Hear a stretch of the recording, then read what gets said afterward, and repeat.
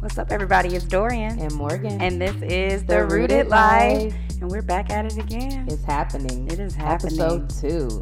Mini season coming at you. I'm loving it. Girl, I'm so excited about this episode today. I've been thinking about it all week. And we just been wanting to talk about, reactions to things that are happening in the media. Yeah. And we've been talking about this before we even started talking about doing a podcast. Yeah. So shout out to Colette for giving us this idea of doing an episode about the messaging we receive from media. This is about to be so good, girl. How you feeling?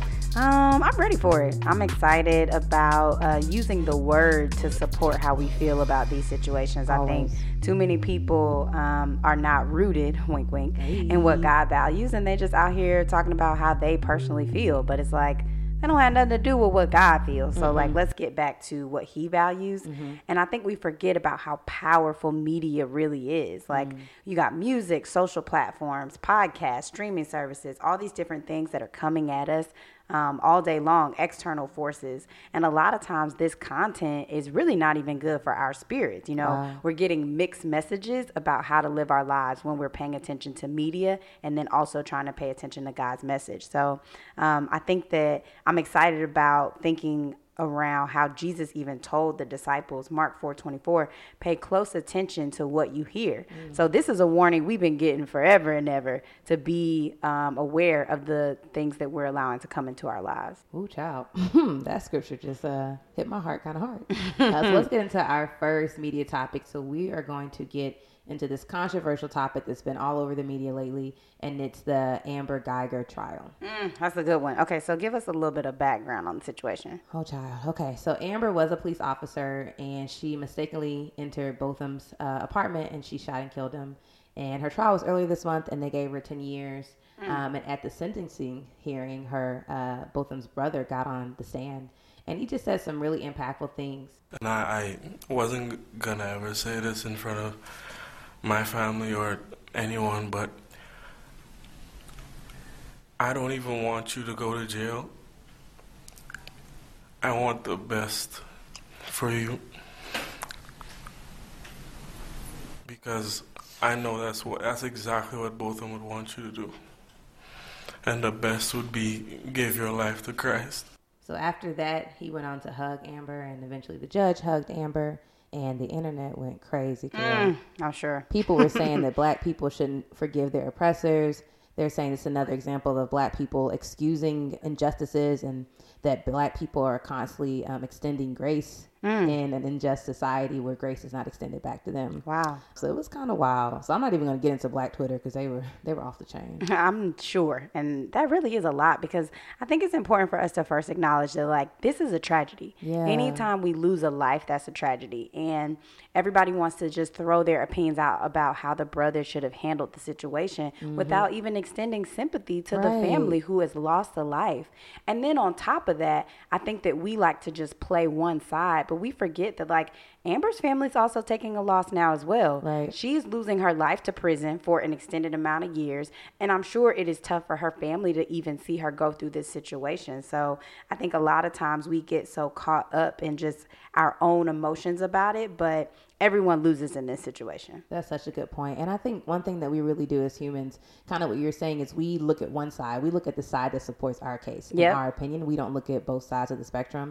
And I think we're just so quick to just crucify people. Specifically, we live in a culture that cancels people, which we kind of talked about is so ridiculous.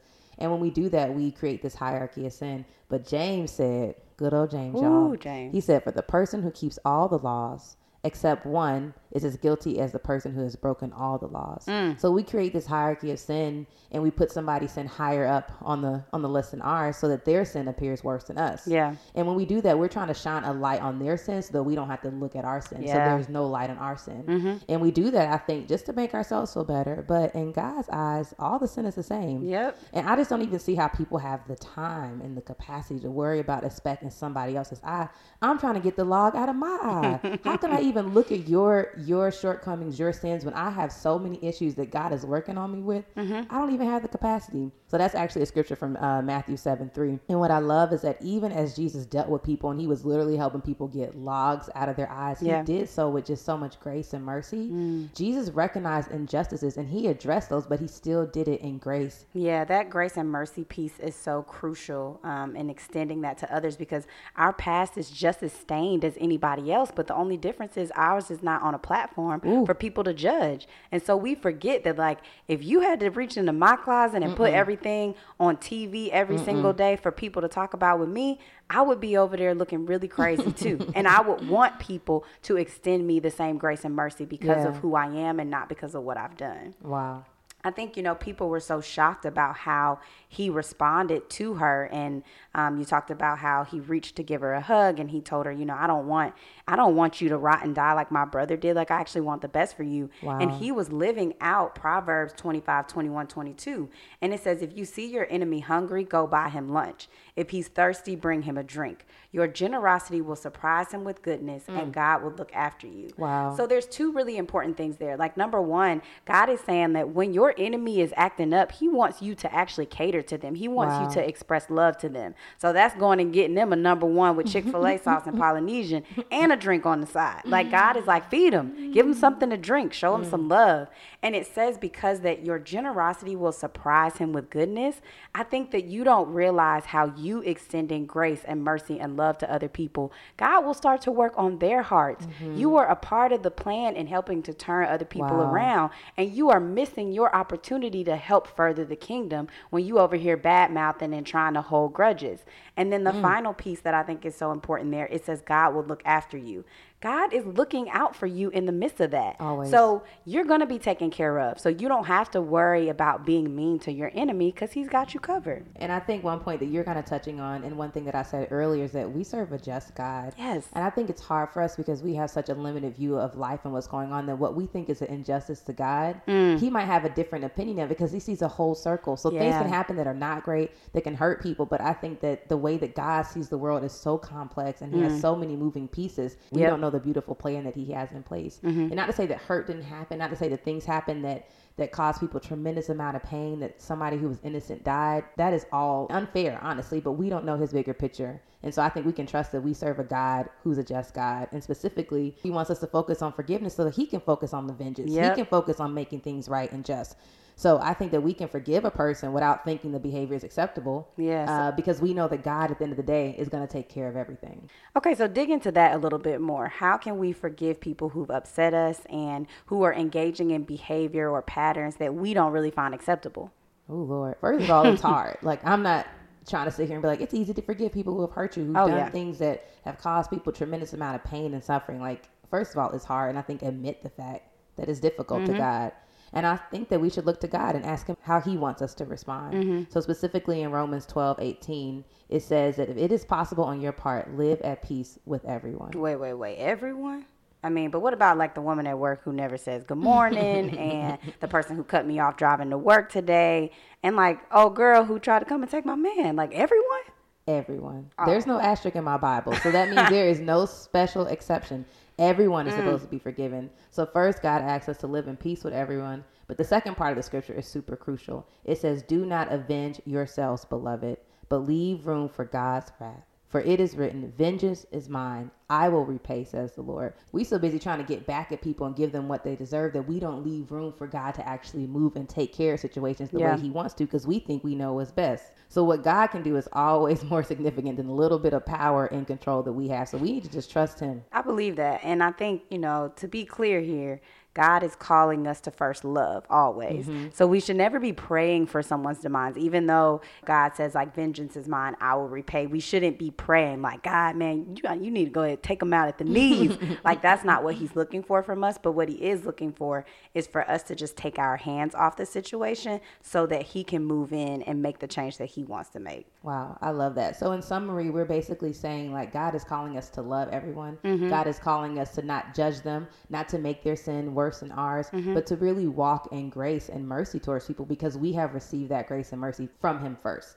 Let's go ahead and get into our second part of this discussion today, which is Mr. Kanye West himself, formerly known as Jesus. First, can we just pause? I'm just a huge Kanye fan. Like College Dropout, Late Registration, him on Dave Chappelle with Common. Like, I'm a huge fan. Yeah, I mean, St. Pablo it's in my top 5 concerts of all time. Ooh. I saw that in Atlanta with my friend Noemi, and it was incredible, just the energy in the space. So we know that he's an amazing creative and musician, but we also know that he has had some questionable moments along the way. Yeah, questionable was a really nice Christian way to say that. I mean, most recently he's been all over media and social platforms because he's been doing a lot of Sunday services. Yep. And so if you're out of the loop, basically Kanye's been holding these outdoor gospel services around the country. Most lately, he was in our hometown of Atlanta, and then just last weekend he was down the street at Howard. Crazy, right? Yeah. And so also he's supposed to release this gospel album later this month. And basically the internet is just up in arms. They have so much to say about this. Basically they've been questioning his sincerity, people saying that he's using his faith as a platform to further his career. And honestly, everyone's opinion is just really starting to irritate me. Okay, now why's that? Girl, because I feel like when people are questioning whether God can really be using Kanye, what they're saying is God's grace and love all encompassing enough to reach Kanye? It's like they think that Kanye is beyond the transformative power of God. Like he's too far gone for God to actually use him. And I don't understand that. Yeah, it is crazy to think that we feel like as humans, we can determine how far God's love can reach. Right. And this is not even a new story. That's what's so funny. We have another story right in front of us where God transformed someone unexpectedly and used someone that people had said was too far gone. Let us be reminded, Saul, later known as Paul in the Bible. So if you don't know, Saul was a murderer of Christians. Literal. That's not figuratively. No, like he killed literal. People. The Bible's verse says he was eager to kill the Lord's followers. Wow. And then he ended up having a special encounter with God on the road to Damascus, on the road to go kill more Christians. And it was so life-changing that he became someone who went into the synagogues to preach and say Jesus is indeed the Son of God. Now, wait, so we're saying the same man who was killing people, you go down a few verses, and he's the one proclaiming Jesus as the Son of God. So it's not to say that Kanye is going to go on to be like Paul, one of the most influential ambassadors of Christ, but it is to show that God is actually looking for broken people to use for the kingdom. And it's funny because I think that the story is actually better because he pulled someone who was unexpected to come in and share the word of Christ. Ooh, I love that example so much. I love it because it's biblical opinion. That's the only opinion that honestly matters. Yep. This episode honestly wouldn't even matter if we just gave our opinions for 30 minutes. That wouldn't even be helpful. And I love that if Saul can be used by God, a literal murderer. Like surely he can use anyone, anytime, any place, which I really love. And I think another thing that's really stood out to me, like as I read more articles and see videos online, is that people feel like they really know Kanye. Yeah. It's like you see somebody online and for some reason you think you know their heart, their motives, and their details of their being. Like you don't even know them. Like you're watching them on the internet. And I think it's just crazy for us to consider this concept that we won't ever really know the true details of someone's heart. No matter how well we know them, we don't know the inner workings of their heart. So for people to even make this assumption about his motives, his heart, his reasoning behind the Sunday service or his reasoning behind saying he's a Christian and then putting out this gospel album is just wild to me because only God knows the heart of man. Only God. Specifically in 1 Samuel 16:7, it talks about how man looks at the outward appearance, but God looks at the heart.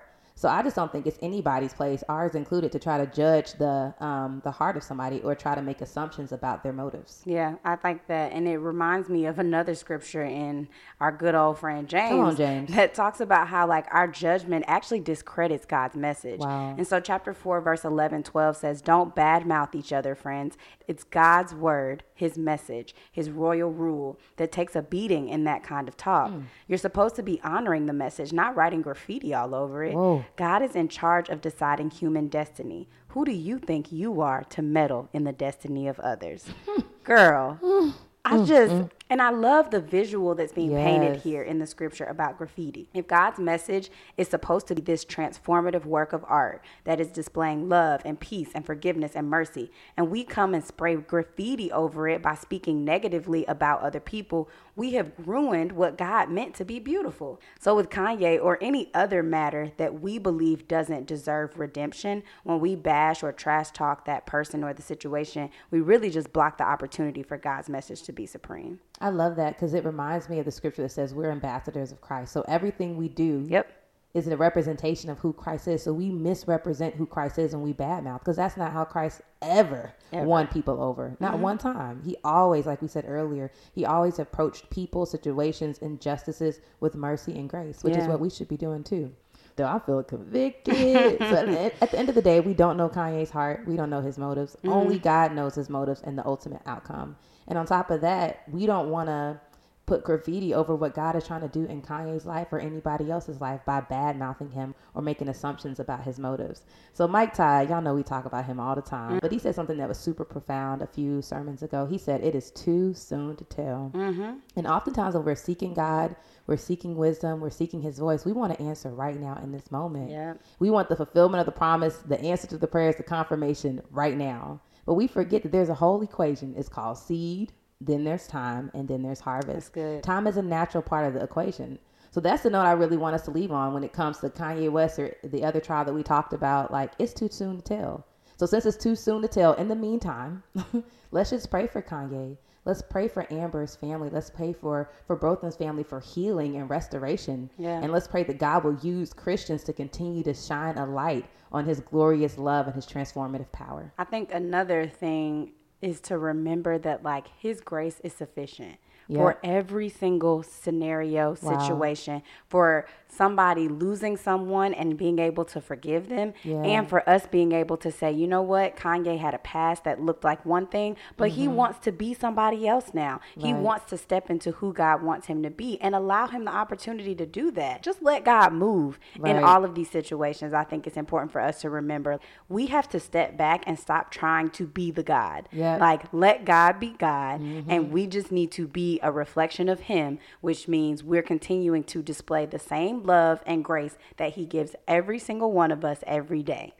All right, folks. Well, thanks for rocking with us on another Rooted Life mini-season episode. So for the month of November, we're excited because we're going to get into gratitude. And so we're going to be coordinating a community service project for our DC listeners. Ooh, I'm so excited. Y'all go ahead and make sure you're following us on Instagram, Rooted Life Podcast, to keep up with us.